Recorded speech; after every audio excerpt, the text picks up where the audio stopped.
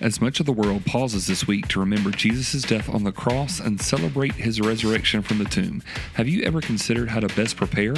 Following these simple steps can help you grow and reach others this week. It's time to go the second mile in preparing for Easter.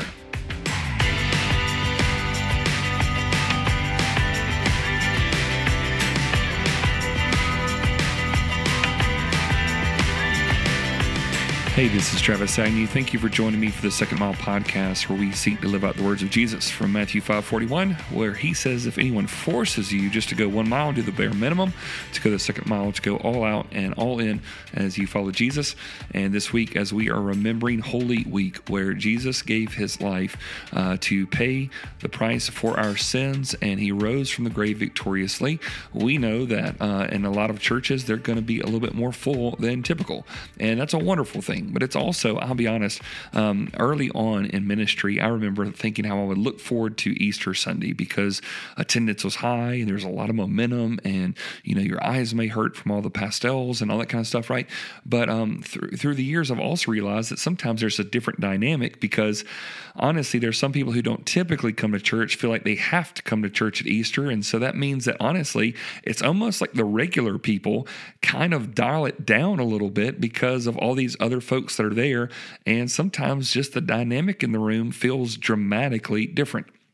And so what I want to give you is that as you prepare to hopefully worship with your church family, or maybe you're going with your family to their church this coming Sunday, your Good Friday service, I want to give you some very simple tips just to have a different kind of mentality when you gather with your church.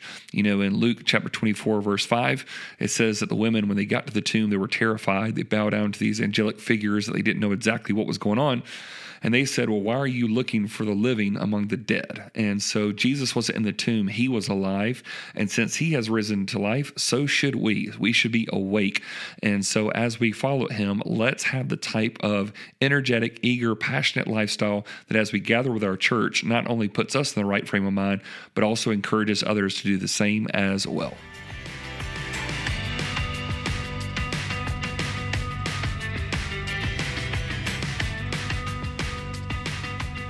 So let me give you a few steps of what you can do to make the most out of preparing for Easter. So I got 10 kind of practical things here I want to give you. Let me start with number 1. I want you to share your story with somebody else. What story? I want you to share the story of how you came to know Jesus. There's a lot of people who will at least be willing to listen to faith things this week because of a holiday, and some people are going to get some time off, or they know that other people are celebrating this. And even in a time where people aren't really following Jesus as he is reported in the Bible, there are a lot of people who at least give honorable mentions to him. So what I want you to encourage to think about is, who is that person that's in your life, a family, a friend, a coworker, a schoolmate, whatever, somebody that you can share your story with. Share the gospel. Share about when the gospel interacted in your life and changed you. Get the opportunity. They can bring up a lot of arguments about why they don't believe in Christ, but they really can't argue with results. And so if Jesus has changed you, tell that story. This is your story. It's not telling them what they need to do, but just giving an opportunity to tell your story. Number 2, I want you to invite someone to church. It's, really there's all these statistics that talk about how likely people are to go to church if someone just simply makes an invitation. And so it can be as simple as, hey, why don't you go to church with me? It's Easter this Sunday. If you don't have plans, come and you can hang out with us afterwards. Come over to the house and eat a meal, or I'll take you out or whatever. But just invite people to be there. It doesn't have to make things awkward. If they say no, it's okay. You can still be friendly, but they may not come because no one has ever simply invited them. So take the time to invite someone to church. Number 3, how to prepare for Easter. I would say pray for your leaders. Your pastor probably prays for you. Your worship leaders pray as they're gathering together. But have you ever thought about praying for those people? There's a lot of pressure that sometimes they may feel as it comes on to any Sunday, but especially Easter Sunday, right? So what I would ask you to do is to pray for your leaders, pray for your pastor, your worship team, people who lead your groups, or other people that will be ministering to folks, that God would use them mightily over this weekend, that they would put their hope and trust in Christ's word and not have to feel like they have to go with any kind of pressure. So just pray for your leaders before you get there. Number 4, park as far away as possible, right? Hopefully your church parking lot's going to be full and it's going to be hard to park. Don't park to the nearest spot at the church campus. Park as far away as you possibly can, leaving room for other people to get the better spots. Hey, folks, it's springtime. We all need our steps in. So park as far away as you possibly can and allow other people to get those front row seats. So especially if they're guests, that they feel like they can get in there easy. And then number 5, I would encourage you to do, go to the least attended service. Now, you may be a part of a church where you only have one service, but like at our church, we're having 4 services on Sunday. And I've encouraged people like, hey, if you don't have any kind of like pressure to do one or the other, like, could you come to the least attended service to make some more room for some of the services that might be a little bit more full? And so with that, what you're doing is just kind of preparing yourself to say, hey, our family, we're going to go do this thing and we're going to make room for other people. What you're doing is you're not saying no to church. You're actually saying yes for the sake of somebody else. And so consider, is there a way that you could go to the least attended service and provide a little bit more room and another seat for somebody to come in and experience Jesus in a relevant way that may change their life as you go to that other service?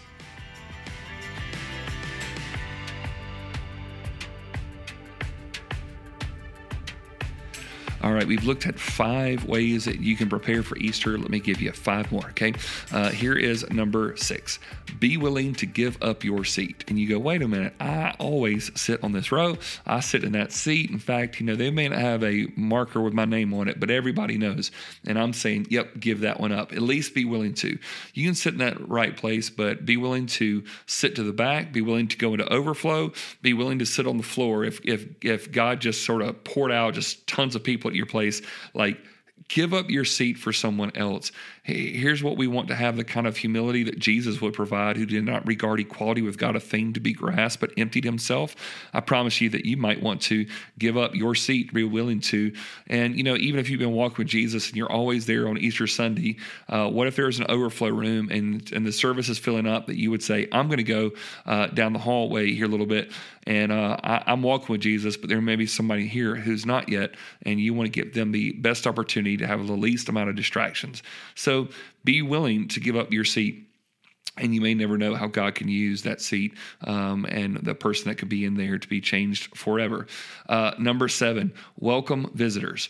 Hopefully you'll have some people that come along with you, but if you don't recognize somebody, assume that nobody else knows them. And so just go out of your way. And I've had this kind of situation. People say, sometimes I've walked up to somebody and said, hey, welcome to church. And they're like, I've been a member here for 10 years. And it gets really awkward. So you don't have to say that. You just go up to somebody and say, I haven't met you yet. My name is Travis. How long have you been coming to the church? And they may say 10 years, or they may say, this is my first time. So just ask a simple question. I haven't met you yet. And how long have you been coming to the church? And so you just start welcoming visitors. Look for somebody who doesn't look like that you at least haven't seen them, and assume you're the only person at your church that has recognized them and have noticed them, and to make it your priority to welcome them, to make them feel at home. Number 8, I want to encourage you to sing loudly. And you go, whoa, I'm not that great of a singer. It's all right. It's all good. We've got all kinds of folks in there. And what we don't want is people to be coming alongside a church where it looks like we got a bunch of cross-handed, just kind of frown face, refusing to sing type people. Jesus Christ has risen from the grave. And so even if the song selection isn't your perfect spot, just give it your all. Sing loudly. There may be people around you who don't believe what you believe, but you want them to believe that you believe it by the way that you sing it. So as you are singing, not only just singing loudly, but I would just say, just engage. Have your Bibles open. Take notes. Say amen. Be crazy. Do something crazy, right? Just get engaged in it. And it also encourages those around you to do the same thing. Number 9 is, I would say, smile convincingly. That may sound like a funny one, but folks, if Jesus Christ has risen from the grave, we should not be miserable looking people. So have a smile that's convincing. It's honest. It's genuine. It's real. And what you're doing is you are telling people in the church that are a part of it, or those that are guests, and even the people that are on the platform that are leading you, that there's a joy that's exuding in your heart, that you're ready to be there and you're ready to follow God. side. And so just have the type of joy of the Lord that can be your strength, and that type of joy is contagious. Folks, Jesus did not rise from the grave so that we can maintain our misery, so don't look like it. Have a joy about you that's legitimate, genuine, and is also very contagious. And then the 10th thing I would encourage you to do is to follow up. If you invited somebody to come along, you share the gospel with them, and maybe they didn't come, you still can follow up with them. Maybe you met that new person and you want to say, hey, can I get your name and just contact you later or whatever, or give them a next step card, whatever that looks like. Follow up with these people just to say, hey, I was so glad that you came, and I'd love for you to come again sometime. Or, hey, can we get coffee sometime? Or can we grab lunch sometime? Follow up with them and just ask questions. Get to know them. Don't feel like you got to seal the deal and you've got to make sure that they've got everything kind of cleared away before you get done. No, you're just wanting to get to know them. And so just follow up. Think about all the people, the connections, and the difference a lot of times when people have an encounter with Jesus at a church is that there are other people who took notice of them and just befriended them. And so that can go a long way. So as we're sitting here and this is being posted on Wednesday, and there's going to be some Thursday services and Good Friday services, and some of you will be having Easter services on Saturday and Sunday. And I hope every church of every person who's listening to this will be full with people who respond to the gospel. But here's what I'd encourage you to do one more time. Share your story. Invite someone to church. Pray for your leaders who will be leading you in worship. Park as far away as possible. Go to the least attended service. Be willing to give up your seat. Welcome visitors when you see them. Sing loudly as you worship. Smile convincingly as you walk through the halls in the parking lot, and follow up with those people that have come and worshiped Jesus among your midst. Folks, we serve a risen Savior, and He's out on the move, bringing people to Himself. Let's engage ourselves in that this very week and every week, because every Sunday we get to celebrate that He is risen. I hope and pray that we can see a great harvest. I hope to see you on the Second Mile.